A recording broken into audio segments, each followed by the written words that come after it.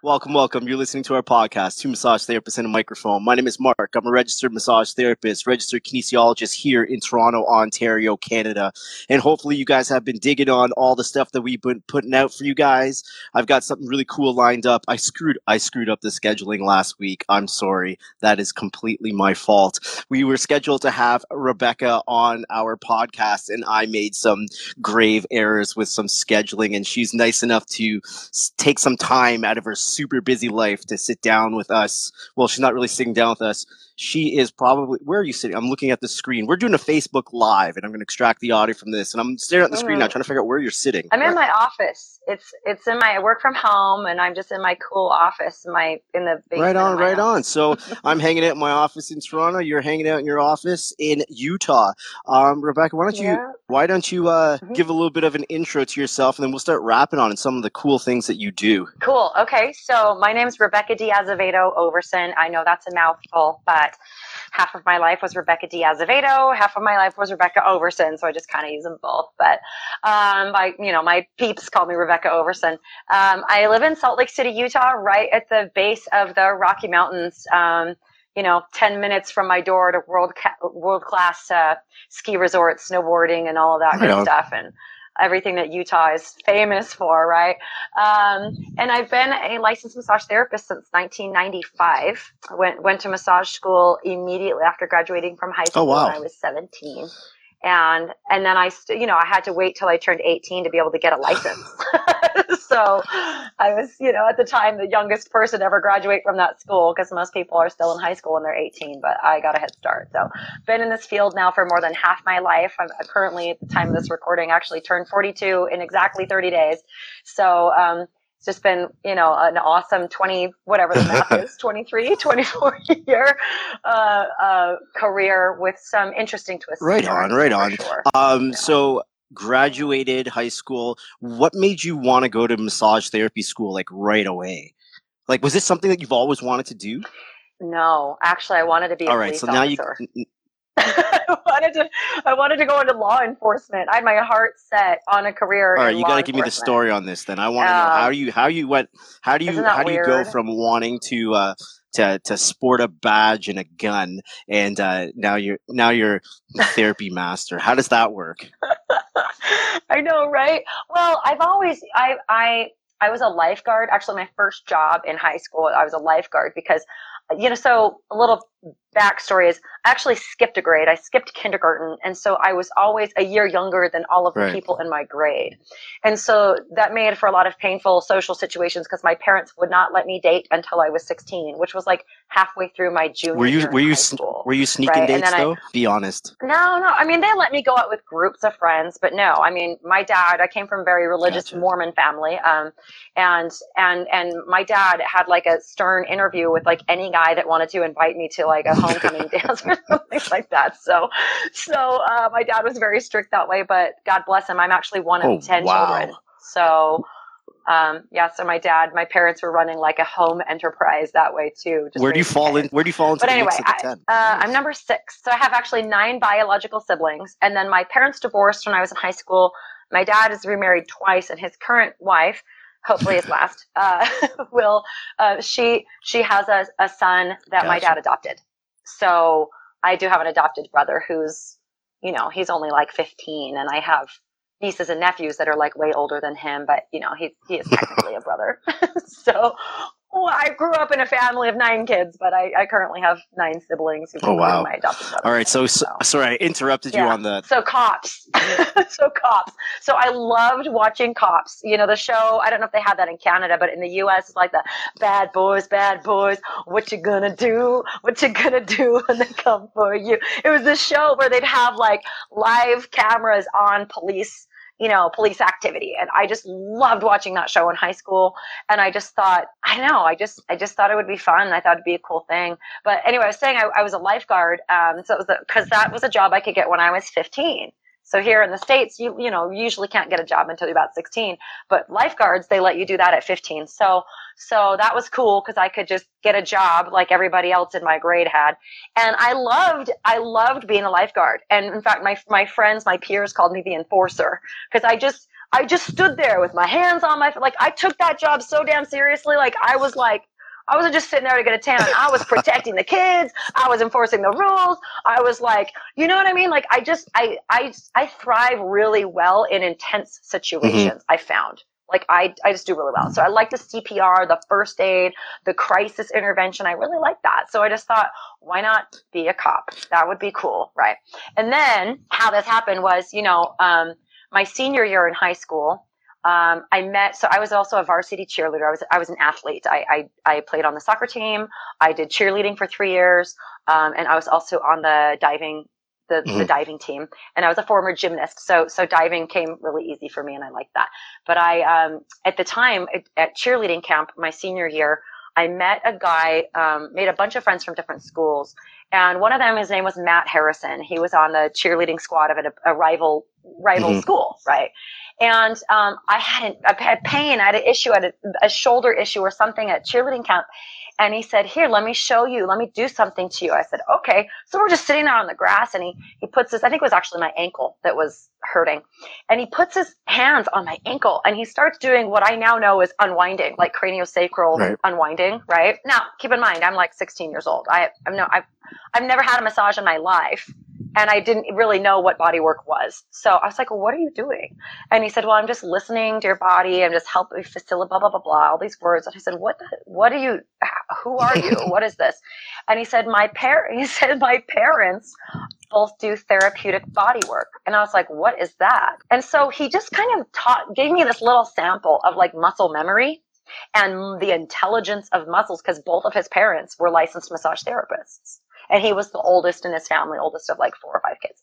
So long story short, he and I became fast friends. He was actually one of my dearest, best friends through the rest of high school and into our adult lives. And we're still in touch even today, because I started having other pains and injuries. And he said, Beck, you should just go to my mom. You should just have my mom work on you. So again, long story short, I end up on Debbie's massage table, and never had any kind of experience like this before, ever. And they had a room in their house where they did body work and saw clients, while the little kids were like in the next room playing Super Mario Brothers on the Nintendo. Like it was a very like chill kind of family environment. And I'm laying there on this inflatable mattress on top of a massage table. I never got undressed. There was no oil. There's no sheets. There's no draping. She had all kinds of strange things in her office that I'd just never seen before. And she proceeds to do all these craniosacral holds. Again, I had no idea, but she was explaining to me, I'm monitoring this flow of your cerebral spinal fluid. I was like, okay, lady, I don't feel like you're doing anything, but I believe you, right? So, and then she's like, oh, okay, did you feel that release? Oh, that's better. I'm like, I didn't feel shit. I didn't feel anything, but I thought it was fascinating that she could. At least she seemed very convinced that she could. And then she moves to my feet and my ankles, and she does this unwinding, and she starts telling me all these things about my body. And I had just met her. I didn't even do an intake. She didn't ask me anything. And the most surprising thing, she's talking about my ankles, and she's like, seems like you like really sprained maybe your right ankle or something. And I was like, I totally did. And how did you know that? Like weird. Now she's really got my attention. Then she moves and does an abdominal, like a respiratory diaphragm hold. And she starts telling me, she's like, because you got a lot of tension in your abdomen. Like, have you been doing a lot of sit-ups? And I'm like, no. And I'm just laying there thinking, this is so weird. I just need help for my shoulder, And I was laying there, and all of a sudden I felt like she was pulling a black tennis ball out of my abdomen. It felt like this big black ball of tar. And it was the most bizarre thing I've ever, I think, experienced in my life. And I was pretty open to like spiritual experiences at that age, like I was a little woo-woo growing up, and I felt like she pulled this black tennis ball out of my body, and I totally started sobbing. I had this full-blown emotional release, and now I'm like, okay, really, lady, oh wow, what are you doing? And she said, well, what are you feeling? I said, I don't know. She said, sure you do. I said, I'm angry. She said, okay, great. What are you angry about? And I was like, I don't know. And she's like, well, who should I ask? And it was like she just walked me through this awakening experience, which was realizing, so my parents were going through a divorce at that time, and I was really angry with my mother. I blamed a lot of things on my mother. I didn't really know what was going on, but I just thought my mom was the problem or something. So I felt this anger, and she's over my liver and tells me how your body handles your emotions. And in Chinese medicine, your liver and gallbladder are anger and resentment. I mean, it was like this holy moly moment of self-discovery, of realizing that my body was taking care of emotions that I wasn't even aware of, let alone dealing with. Like, that my physical body had intelligence was absolutely life-altering realization for me. And so she helped me process all this stuff. I kept going back. I don't think I ever even paid her. I think she just worked on me out of like pity or something. It was so life-changing and so empowering to realize that my physical symptoms, my ankle, my shoulder, all these issues I was having, she helped me really trace it back to an emotional core. And I just said, what are you? What is this profession? And she said, well, I do therapeutic body work. And I said, but how did you learn this? She said, well, you have to go to massage therapy school. So I'm a licensed massage therapist, but then I got training through the Upledger Institute, and so naming all these things that of course we're all familiar with, right? But it was absolutely brand new for me. And I just said, I want to do this. I want to do what you do. I want to do it. And she said, okay, great. Go and enroll at the Myotherapy College of Utah. I said, okay, great. And I did. I swear to God, like that day, I told my parents, hey, I want to be a massage therapist. They were like, okay, whatever. That's like saying you want to go to beauty school. Okay, like whatever. And I went down there, and I knew that was my calling. I wanted to help people wake up. I wanted to help people heal themselves. I wanted to help them make those meaningful connections and discoveries. And if that was what Debbie did, I just wanted to follow in her footsteps. So she was really a mentor to me in so many ways and put me on that path. And it was fantastic. It was like, of course, this is what I'm going to, it was just so profound. But I also thought, I was raised as a member of the Church of Jesus Christ of Latter-day Saints, the, Mormon church, and Mormons that were, very big on traditional male-female roles, and the woman stay home and have the kids and raise the family, and the husband go out and work and all that stuff. Right. And I kind of thought, what nice Mormon boy would want to marry a lady cop? Like, it just kind of didn't, eventually I'm going to have babies. I'm going to be pregnant. I'm not going to be out on the streets. You know what I mean? Like I had a conflict of values there at the time. And while I don't embrace those values anymore, that was very, very much a guiding post in my life. And so I kind of thought, okay, well, being a lady cop isn't really going to work given these other things I really want for my family. But I saw Debbie and her husband at the time, Charlie, and they were this, raising a family, doing body work out of their house. And I was like, oh, this I could get into. I can work from home. I can set my own hours. I can have kids. I just thought it would be the coolest thing in the world. And so I just jumped in, just hook, line, and sinker. That was it for me. I was done. That's crazy. I don't know many, right? I don't know many people that went straight into massage therapy from high school. I mean, I did a podcast with another gentleman, Scott Lindquist, and he did the same thing. He kind of went straight from high school, but he was doing it because, he was like, the formal college route this is not my thing. He just needed something different. Yeah. And he just felt like, I was born to do this. I was conditioned, actually, is the way he said it. I've been doing it for so long that it just felt like the natural fit for me to do. Yeah. And there was a lot of that too. Like I remember in my high school health class, we did a semester or a week or 2 weeks on stress relief. And our teacher taught us how to do like hand massages.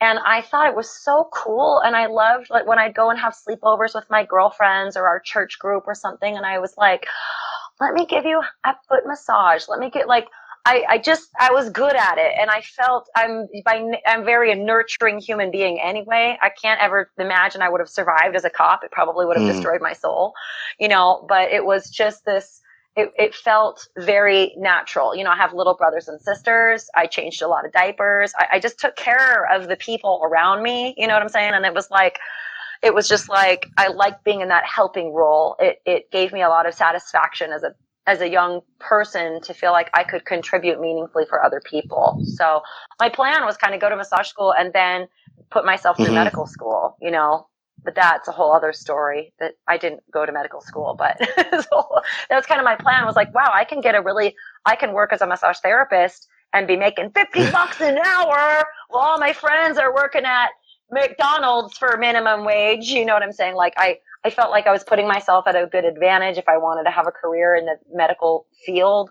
And, again, that didn't quite pan out like I thought. I mean, a lot of people know that part of my story is I actually struggled for 8 years and then quit massage therapy because I couldn't make a living. So, all right. So, you know what? Right. So there's so many, like I said, lots of twists and turns in the story. Before we get to your career path then, because I'm really curious of your career path. Yeah. Did you end up resolving all that stuff with your mother? Oh yeah. Yeah. Totally did. Yeah. Absolutely. I mean, because it was this awakening, it was this anger, it was realizing I had all these issues on my left side of my body, which was my female side. I was very, so the other reason why I wanted to be a cop was I was a total tomboy in high school. Absolute tomboy. I didn't wear a stitch of makeup, never tweezed my eyebrows. I didn't even shave my legs. Like I wore boxer shorts. Like I did not like being a girl. I thought girls were dumb. All of my friends were guys. Literally, I ran around with this pack of 20 guys and just me. And I was so proud to just be like in with the dudes. It was just, like it was something I was very, very proud of, but it was all being reflected in my mom issues that I was really in denial of my own femininity. And so I really definitely don't, my whole life has been about healing. And so I've definitely done a ton of my own inner work and all that stuff and healed that and resolved that. And I have a great relationship with my mother. I love her. And I also love being a woman. And I grew up and grew out of a lot of those. Isn't it a weird dichotomy though? Like to be into cheer and everything else, but yet be tomboyish? Yeah, I was a cheerleader who didn't shave my legs. That's kind of weird, isn't it? It is totally weird. But it was more of like this, I was like this kind of feminist, like you're not gonna, strong arm me into partaking of your modern day sexualization rituals. Now I didn't have like super hairy legs. There's like little kids have little blonde, maybe fine hair, but it was always this big deal. Everyone was like trying to do all these dares to get Becky Diaz-Avedo to shave her legs. Like it was just kind of ridiculous, but it was me just marching to my own beat and just feeling like, I'm going to be true to myself. But for me, cheerleading was athletics. I mean, I was a former gymnast, so I could tumble. I was really strong. I could do more push-ups than most of the guys. I could bench press my own weight. Like I was a tough chick. And for me, cheerleading was not only social, but it was athletic as well. I asked this of anyone that brings up cheer. What do you think of Bring It On? I never saw it.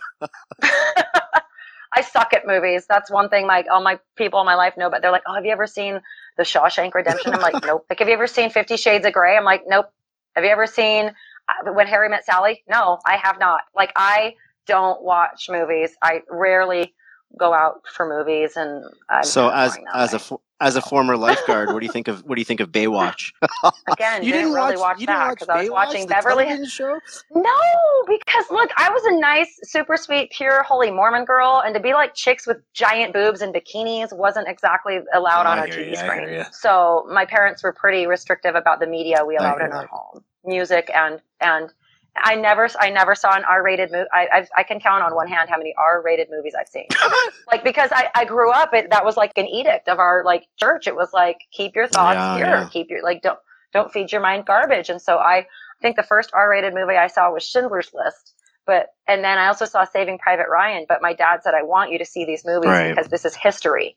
This is history, and you need to appreciate what your grandfather did for you in World War II. And you know what I mean? Like that kind of stuff. So, but never the gratuitous violence, and certainly not sexual scandals and all those kinds of things. I was a very holy and righteous. All right. So now the holy, righteous little girl finds herself in massage school, and now you finish massage school. Give us the career path then. Yes. I'm really curious about that. So actually, interestingly enough, right after I graduated, the education director approached me and he said, Rebecca, I'd like to offer you a job as the registrar at the school. I'd like you to be on the administration of the school. And I thought, why? And he said, well, our current registrar, such as the person that registers everyone for their classes and all of that stuff. She said she's pregnant and she's having a baby and she won't be coming back. And he says, you've got good grades, you're sharp, and I always was a little too big for my britches or wise beyond my years kind of thing. I was a very, very mature, young person, so he, gave me a job at the school. So I ended up on staff at the school. And I was also just doing body work on the side. So I ended up teaching. I did all kinds of cool things there for a little bit. And then I was just building my practice on the side and had some really wonderful people that helped me, supported me. I had a neighbor that had an extra room in her house that She basically gifted to me in exchange for, a weekly bodywork session or something like that. And she even, when I graduated, she gave me a box of business cards with my name and phone number and on it. I just had so many people around me that just loved and supported me that I always believed that I could do this. And I knew I was skilled. I mean, I did all the Upledger training. I did all of that stuff and was doing like really awesome healing sessions with people when I was like 19 years old. When I look back and I go, oh my gosh, most of the 19-year-olds I'm around, at least these days, I'm just like, they're like babies. They're just babies to me now. And I look back and I think I was really doing some pretty high level emotional awareness and healing and body work when I was a child practically, right? So I loved it. I was very good at it. I could have good rapport with people. I was confident, but I always struggled to support myself. Like I always had to have some other job, and whether that was working at a deli or a coffee shop or at the massage school or whatever, but I always had this nagging dream that I just really, really, really wanted to be self-employed. Like this was before franchises. There was no place to work as a massage therapist unless you worked for one of the spas at the ski resorts around here. And so being self-employed was like the obvious and only option for me.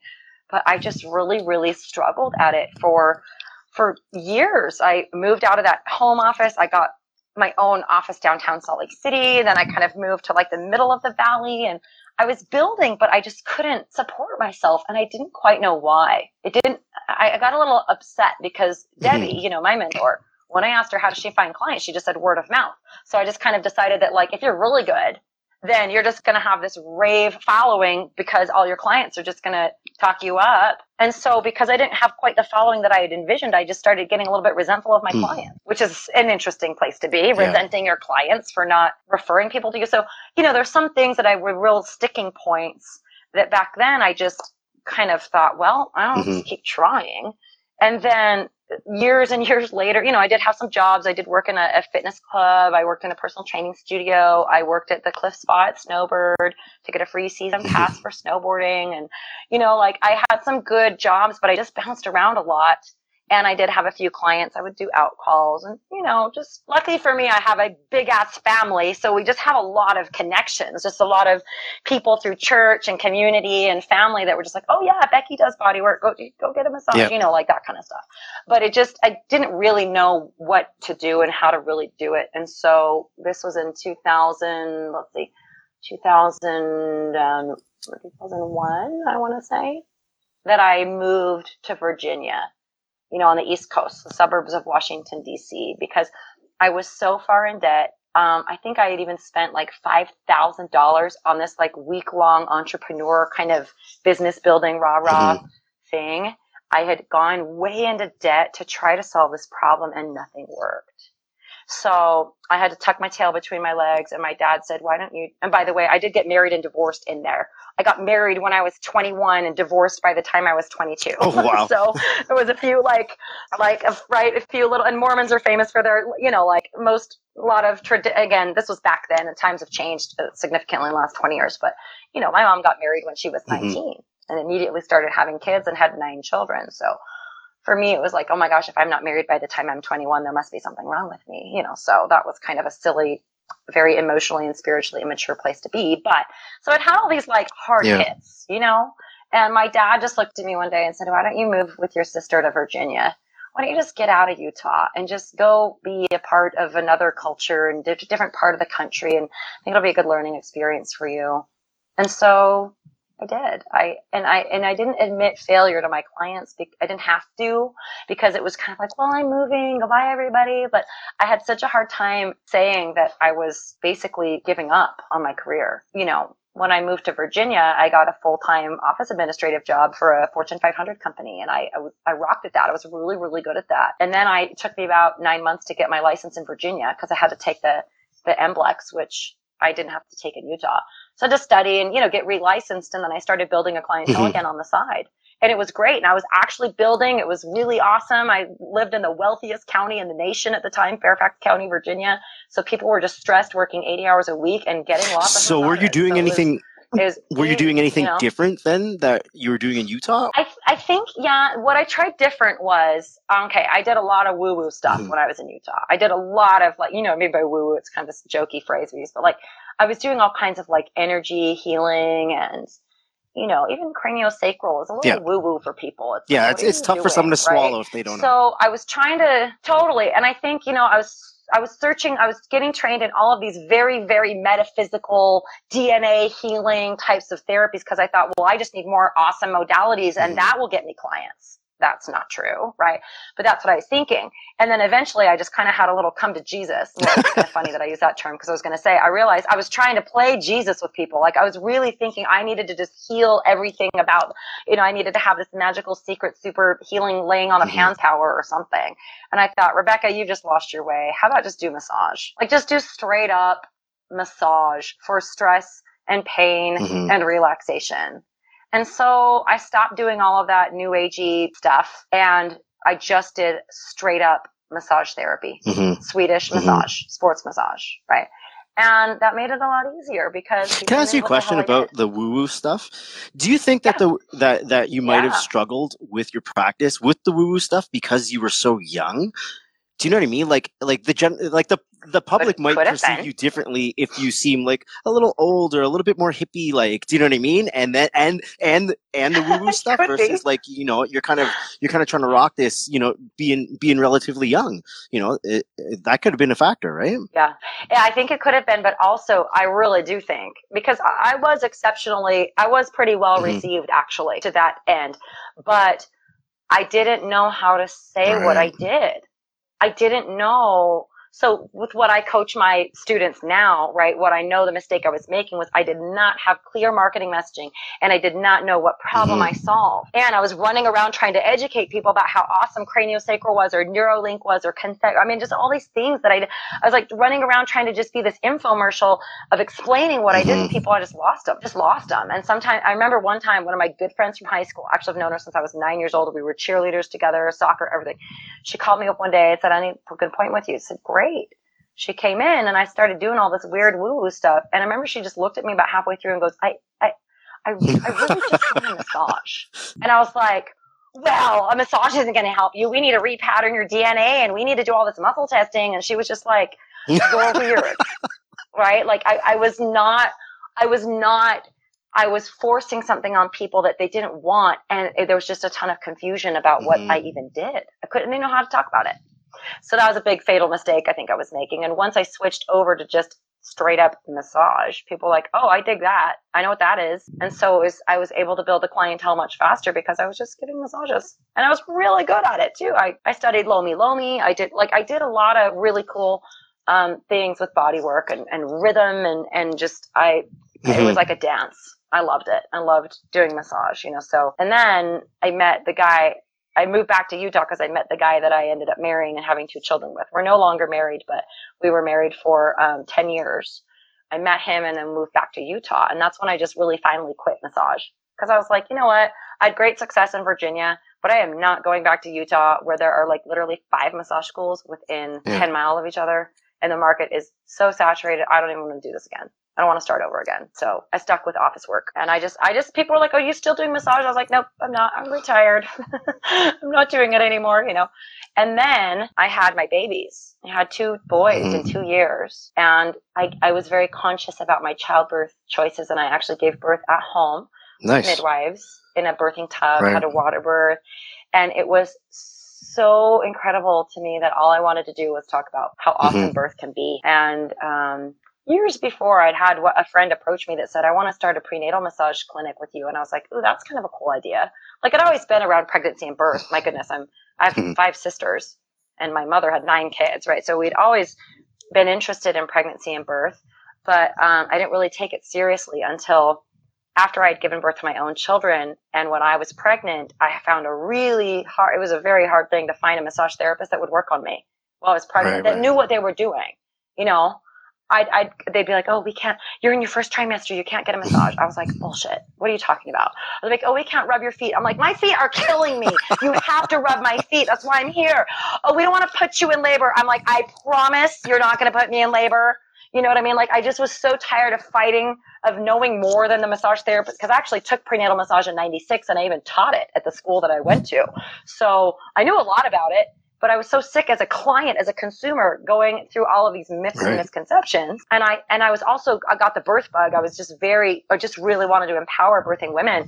And so my former spouse and I were talking one day, and he said, Rebecca, I think you should do prenatal massage. So in between there, I worked for this company. I had left the company. I did life coaching for a while because I was going to be a stay-at-home mom with my kids. And then my husband in 2008, in the real estate crash, he was in real estate. We lost everything overnight. No income, no commissions, no nothing. And so I was forced to go back to work, and I thought I could go get an administrative job for $12 an hour, or maybe I could do body work, and maybe I could do prenatal, and that would be really awesome because I love pregnant women. It was this passion that came through me, and the stars aligned, and I started my prenatal massage practice in 2009. And it was an immediate success. Immediate, like ridiculous, 150% growth first year to the next. And then, like I was doing six figures just a couple years into my practice, hiring employees, outgrew my space 5 times in 8 years. Like it was a huge success that I'm still, even though I don't own it, I sold it this year. I'm still known for that. I just got a text yesterday from a friend saying, can my sister book a prenatal massage with you? Like, no, I sold the company, So that was a huge, like struggle. And then all of a sudden, like total success in high demand, and actually supporting my family. My husband wasn't working. I was the breadwinner, that was really cool. That felt very fulfilling for me to not totally throw in the towel, but to actually make a really big comeback and to go out victoriously was a nicer end to that story. Yeah. If you know what I mean. Nobody likes to fail. I hear that. Right? I hear you. Go out on top is what you did on that one, eh? Right. Totally. So then when does the art of building a successful massage practice come into the mix? So that's my Facebook group, which I think you're a member of it, or you've been around it. So 2 years ago, I knew I was going to sell or close my practice. I just knew I was. I knew I was done. I actually gave birth to a baby girl 2 years ago, and that closed that chapter for me. I just didn't want to do it anymore. I was done. I had fulfilled all my goals and then some, and I just knew, okay, Rebecca, there's something else for you.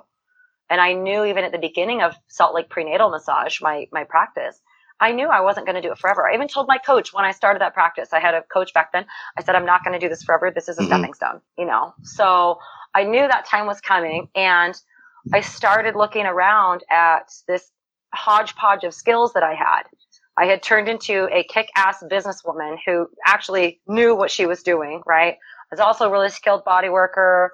I had struggled and failed. I'm also a professional entertainer, so I love being on camera. I love public speaking. I love, there's just so many things. I just thought, okay, God, universe, what is it? Like, what's the next step for me? And it just started showing up all over that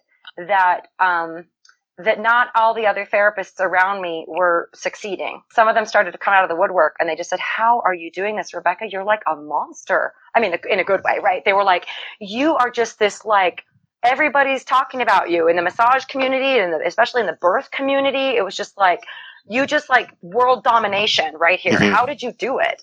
And I thought, I don't know. Isn't everybody doing this? I'm just over here in my corner of the world. And I realized that I'd kind of cracked the code on something. And so I figured out, gosh, what if I could help other massage therapists that were struggling and really shorten that struggle for them? I mean, if I had somebody like me in my life at the beginning, it'd be a totally different story and a totally different life.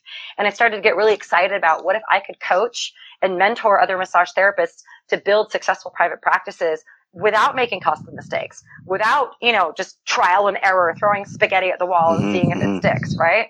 So I kind of, and I invested a lot in this kind of education. I hired coaches, I had mentors, like, how do I do this? And I started this Facebook group, and it grew really, really quickly. And while it was growing, I was also writing an 8-week program, an 8-week mentoring program. And I just looked at, if I had to do this all over again, what would I do differently? Or what did I learn? And could I walk people through it? And I knew I was a great coach. I knew I was a great body worker. I knew I was a successful massage therapist. And so even though I'd never coached a massage therapist at the time to build a private practice, I knew I could do it. You know what I mean? It was like It's like that first massage that you ever give. And you're like, okay, do I really know what I'm doing? You're like, yeah, you know what you're doing. Just go for it. Right. So I created this program and I just opened it up to the people in my Facebook group. I just started posting about like, hey, I'm taking 5 students, and I enrolled people. It's actually a very high ticket program. It's an expensive program. It is not, it's an investment.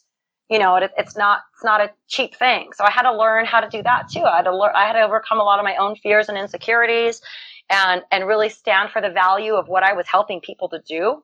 And I now, for over 2 years-ish now, about 2 years now, I now have a very successful track record of helping massage therapists make $1,000 to $4,000 extra dollars every month, you know, to really grow their practice in short period of time, because they have strategy and they have the right mindset. They have accountability. Like, it actually works really well. And I've had the pleasure of working with students, massage therapists in 5 different countries, including the US and Canada, obviously, but all over the world. And it's been so amazing. I love it. I love being a champion for the success of this industry and helping therapists just, I call it my program is called Rock Your Massage Practice Academy. And it's like, and by the way, the website is Rock Your Massage Practice. I think it's rockyourmassagepractice.com. I think I would know my own URL. I love the name. I love the name. Yeah, it's rockyourmassagepractice.com, because I feel like I want to turn them into rock stars. I want them to feel like I am rocking. I'm not struggling, but I am kicking ass and taking names and really fulfilling my calling and my purpose and my passion, you know, not just to make a difference as a body worker, but to also make a living.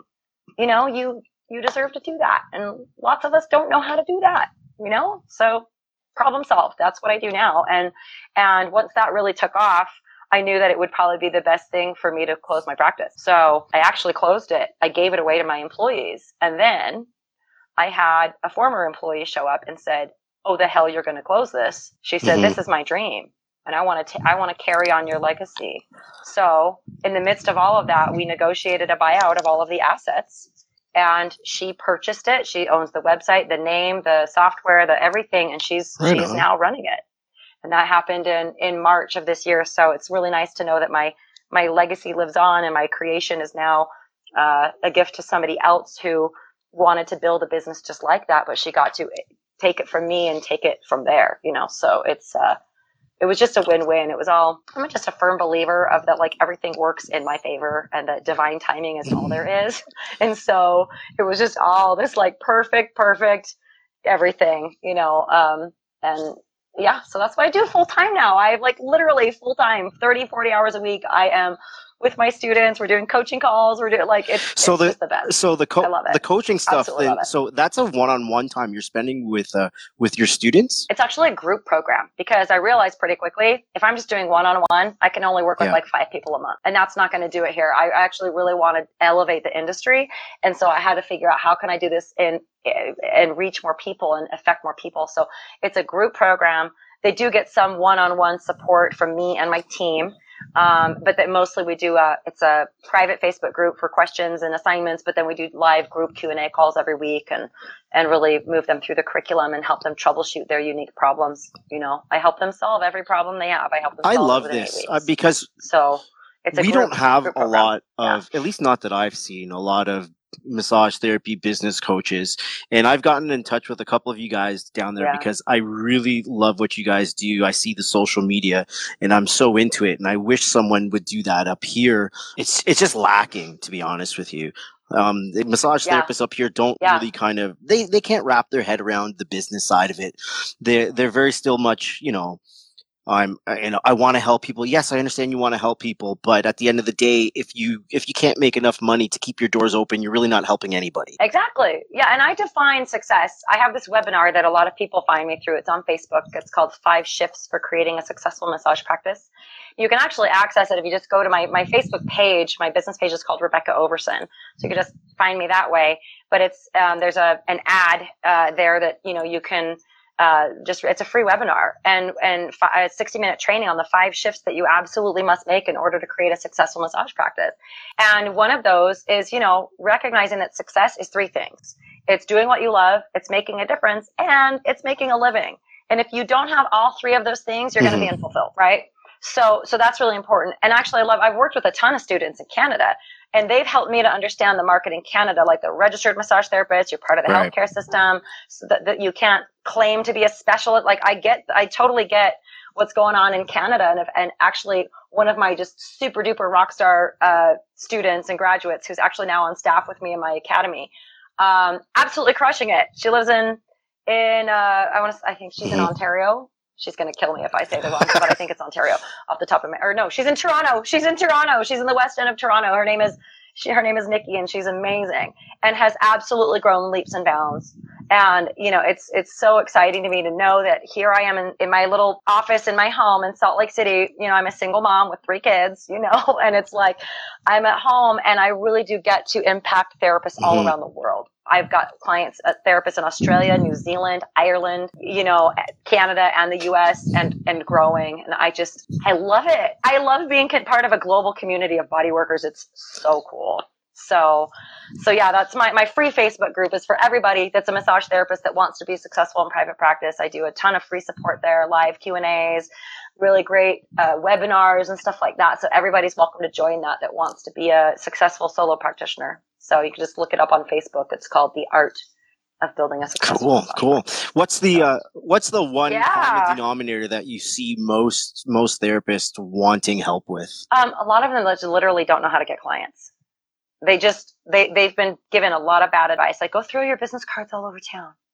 That's the dumbest. Don't ever do that, you guys. That's stupid, right? There's no strategy in that. Right. So they literally just sit there. They question themselves. They doubt what they're doing. They know their hands are good, but they're like, why can I not get clients or as quickly or as many as I'd like, you know? So that's one of them, for sure. It's just the actual strategies for client attraction. And I've got, you know, great solutions for that.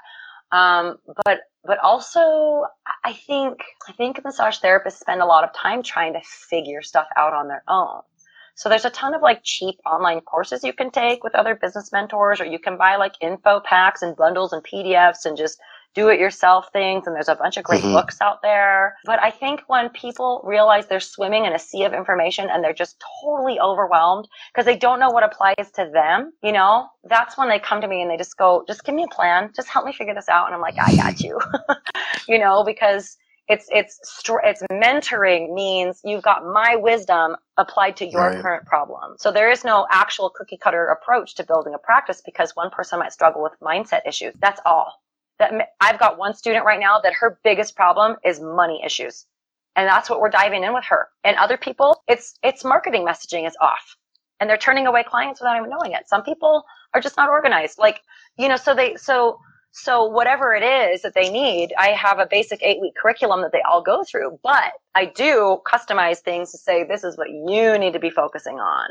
This is your problem. This is your obstacle. And we're going to solve that, you know? So yeah, money mindset issues, lack of strategy, lack of accountability, and just literally total overwhelm, drowning in a sea of information and panicking because they're being dwindling. So can you give us maybe 2 or 3 usable tools that say like a new grad can start working with right away? Yes, absolutely. Okay. So step number, I love that you asked this because I love to, you know, I want you guys to walk away with not like, oh, Rebecca's some crazy story, but like actual practical tools, right? So number one, like for new grads, especially, number one, realize that just because you're good at massage does not mean you know how to run a business.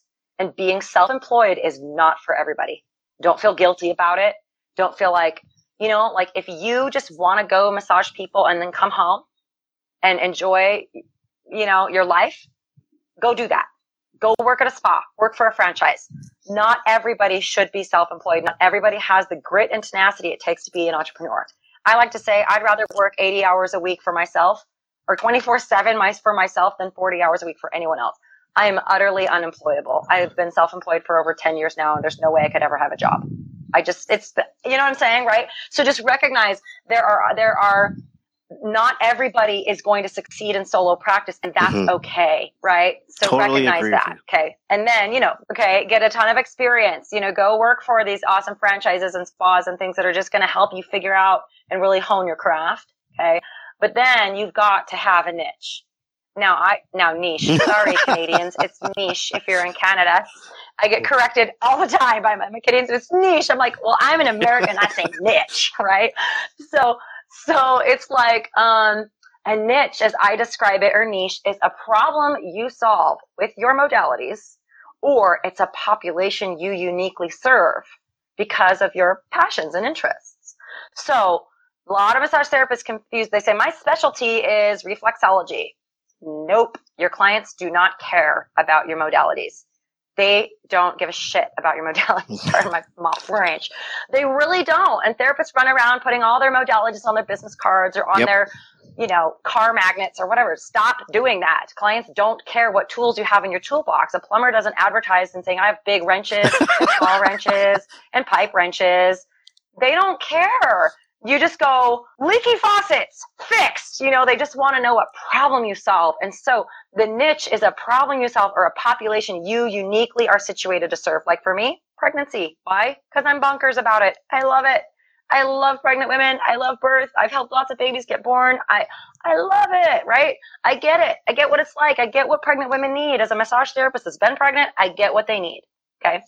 Like that. Okay. So you have to decide on a niche because you cannot market to everyone. So that's your third tip. Recognize you cannot market to everyone. Nobody markets, not even McDonald's. I love it that you said that because right? we actually, the other half of what we do at Two Massage Therapists and Microphone, we have a continuing education company called Conant Institute. And we have an entrepreneurship course. And this is like one of the biggest things that we talk about in our marketing section. And it normally just blows everyone's mind away. They're like, what do you mean I should niche down? What do you mean I should be doing this? What do you mean I should create marketing messages that are not intended for the general public? I should really zone in and target. I'm like, no, this is what I mean. This is how you want to grow. This is stuff you got to do. Yes. Look at all marketing. It's all designed around a problem, even down to mascara. Oh, stubby short lashes, mascara can fix that. Do you know what I'm saying? Like, it's all about a problem, so you have to know. And if you don't know, go get lots of experience and just really look at what makes your heart sing and what you're passionate about or what people, for years, people were telling me I should work with pregnant women and children. And I was like, why? I don't even have babies. What's the deal? Like, I didn't quite take it seriously. And then it was like the light bulb went off and it was underneath my nose the whole time. Right. So I think that's really important. And a lot of therapists get caught up in a scarcity mentality. That's why they think they should advertise to everybody. If you try to advertise to everybody, you're invisible. Everybody cannot be your client. Focus on triathletes. Focus on new moms. Focus on, people that sit at a desk all day or people that are on their feet all day. Focus on hairstylists. Focus on you have to have a niche, but you also have to know that you have a market for it. So not all niches actually have a market, but the point is you've got to begin to think about, what is my passion in this world? Where can I, what corner of this little garden do I want to nurture? Is it, you can't say I'm going to grow everything. You're going to say I'm going to grow the best red roses anyone's ever seen, and you have to find what that is. And I like to say my job is to help people pull out their biggest gifts and present them to the world. Because it's not just about making money. It's about, and you have to know how to do that. But it's really about your practice is a vehicle through which you get to make the difference that you feel and felt called to make when you got into this profession. It's a platform for education. It's a platform for awareness, whether that's depression, anxiety, children with autism. You know what I mean? Like, where do you want to fly your flag and say, hey, people, I'm here for you. Pregnant women, I'm here for you. Like, that was my whole thing, right? My business existed to empower birthing couples. It didn't exist to give awesome prenatal massages.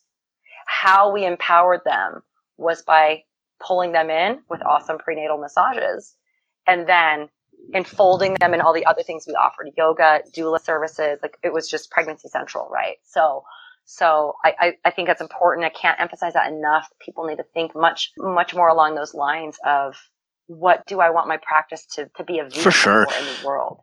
Yeah, and that's the one thing. Like, we start our marketing course, and we actually started with the whole concept of like, let's change your mindset. That way you can start to change your practice.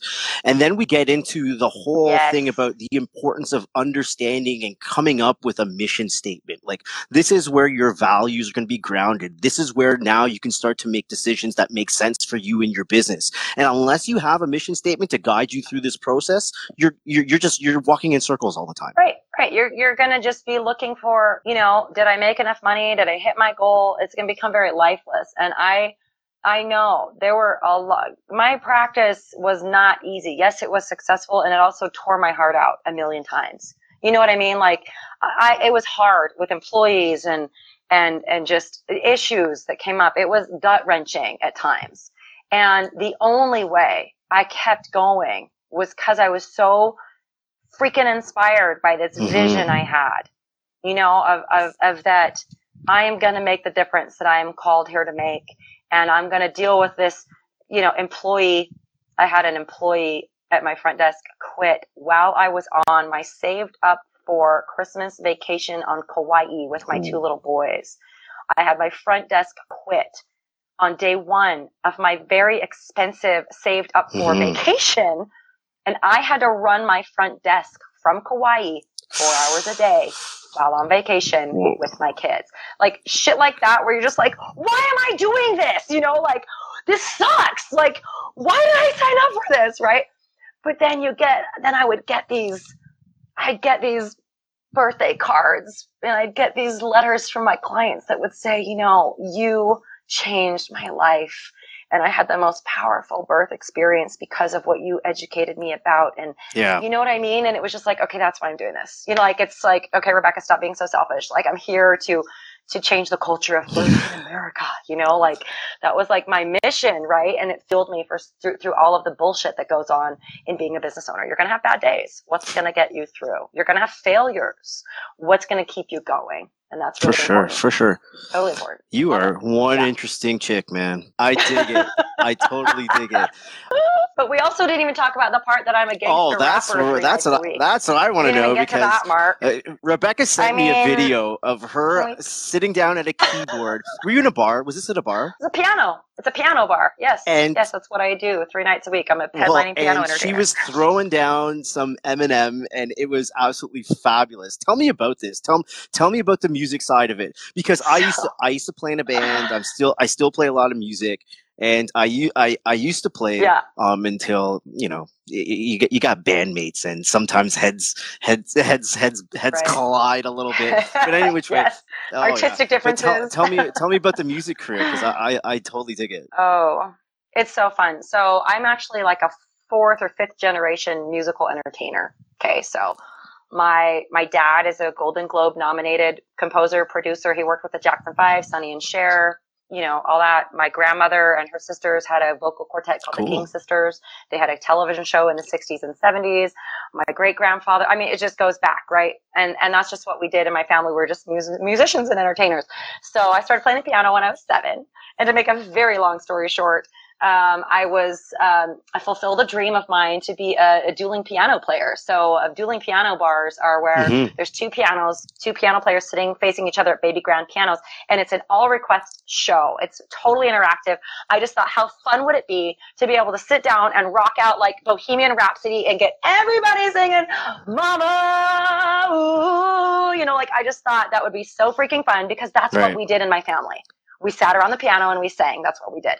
And so I trained and developed the skills and, you know, pop and improv and all of that stuff.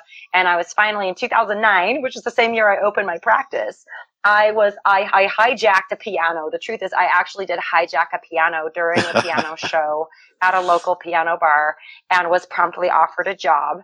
And I was at that bar for 3 years, and then I was recruited by another bar around the corner, and I've been at that bar for over almost 6 or 7 years now, as I do piano all request dueling piano shows, usually about 3 nights a week. I've done thousands. I lost count. I've done over 2, maybe 3,000 piano shows, and people just come up with their tips and their request forms, and we sing and play at the same time. So, like, you know, I don't just play the piano. I perform. And they're all covers. So anything from Frank Sinatra or, you know, George Gershwin, like Summertime, you know, stuff like that, right? Clear up to Dr. Dre, Eminem, Snoop Dogg. I mean, like, whatever. And the thing is, I actually really love rap. And so whenever people request rap and they bring it to me, they see this skinny little white blonde chick at a piano that's like throwing down Dr. Dre and dropping F-bombs and they're just like, what? So it's actually a ton of fun. I love it. I love to entertain. I love to make people happy. I love to bring joy to their lives. And that's just one way. Right on. I dig it. And it's a great gig. I make a great living too. So, it's a great extra stream of income. Is there anywhere where we can find you doing this stuff? Like, are you on YouTube all over the place? Like, where would I find you more on the piano throwing down? Okay, the only things you can really see is on my personal Facebook profile. Some of the videos are public. I keep my Facebook profile private. Like, I don't friend people unless they're actually people in my life. So, but there are a few public ones. So it's just Rebecca D. Azevedo -Overson. I mean, if you look for Rebecca Overson, you're just going to find me. But I do have a Facebook page that I haven't, I don't know. It's just Rebecca D. Azevedo, and that's my piano entertaining thing. So I do plan to post some stuff there, but I also, if you just add, request to whatever you call it, add me on Instagram, whatever it's called. It's just Rebecca Diaz is my handle. So it's Rebecca, Rebecca, and then D like David, E like Edward, A, Z like zebra. And that's my Instagram profile. And I pretty much let anybody into that. And I do post videos, and stuff like that of not only my piano entertainment, but the stuff with my kids. And then I also post like success stories with my graduates. And so it's kind of like the whole Rebecca, so you can definitely see some things, but I don't really have anything on YouTube. There is actually one video that's called Girl Kills It Singing Thrift Shop. And that's me. So if you want to go on YouTube and look up those exact words, Girl Kills It Singing Thrift Shop at Keys on Main.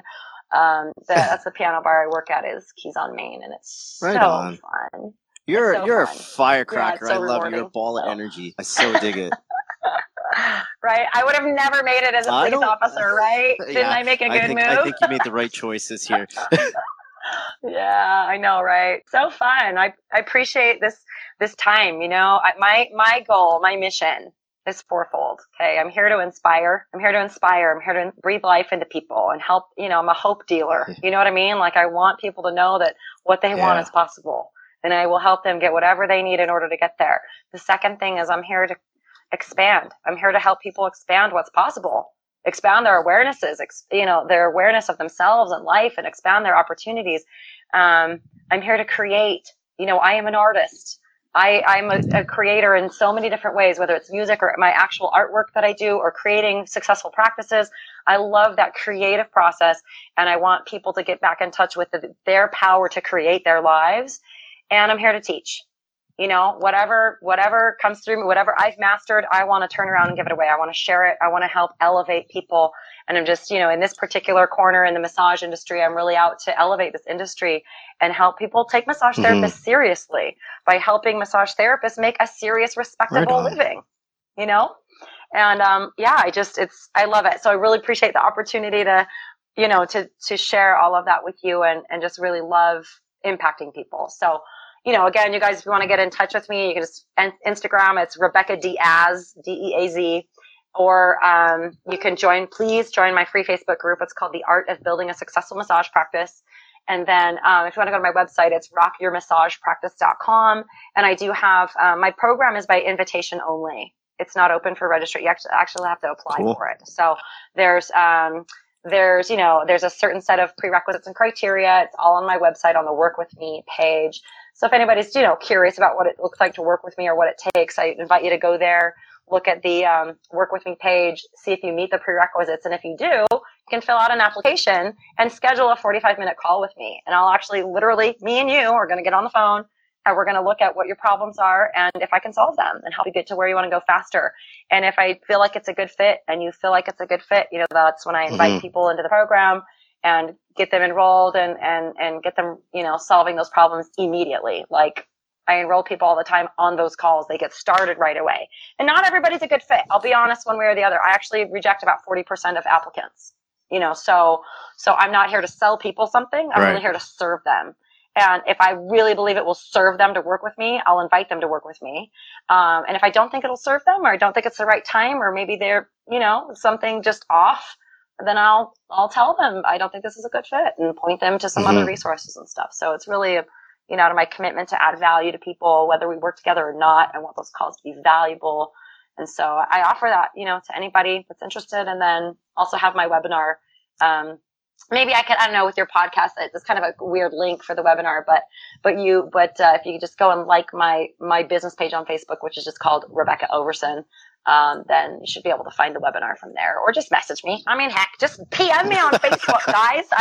I answer all my stuff, right? So just happy to be of service and happy to share and happy to hopefully inspire people that they really can create a practice that nurtures their soul and their bank accounts, and really be able to make a living doing something right that on. you love. Thanks for hanging. Yeah. I got 2 turntables and a microphone. Yeah, my wife named it. It was great. 2 turntables and a microphone. Yeah, because ever since you told me that, I kept running around. I got 2 massage therapists, and I kept doing that all day. And a microphone. I was doing that. And, but yeah, this has been a great hang. Thanks for hanging out with us. I appreciate it. Oh, absolutely. Have me back anytime. We can take a deep dive into any of those, topics and whatever it is that you need. But I just know, guys, I'm here and so happy to have my pain and struggles, be put to good use and save massage therapists from unnecessary pitfalls. Right on. So cool. Yeah. So I think we'll wrap on that then. This has been great. Thank you very much. You've been listening to 2 massage therapists and a microphone. My name is Mark. Been hanging out with Rebecca. We're so thankful that she didn't decide to sport a badge and a gun. We're happy that she got out of saving kids at a pool. We're loving what you do for the massage therapy community. This is awesome. Thanks a lot. Take care, guys.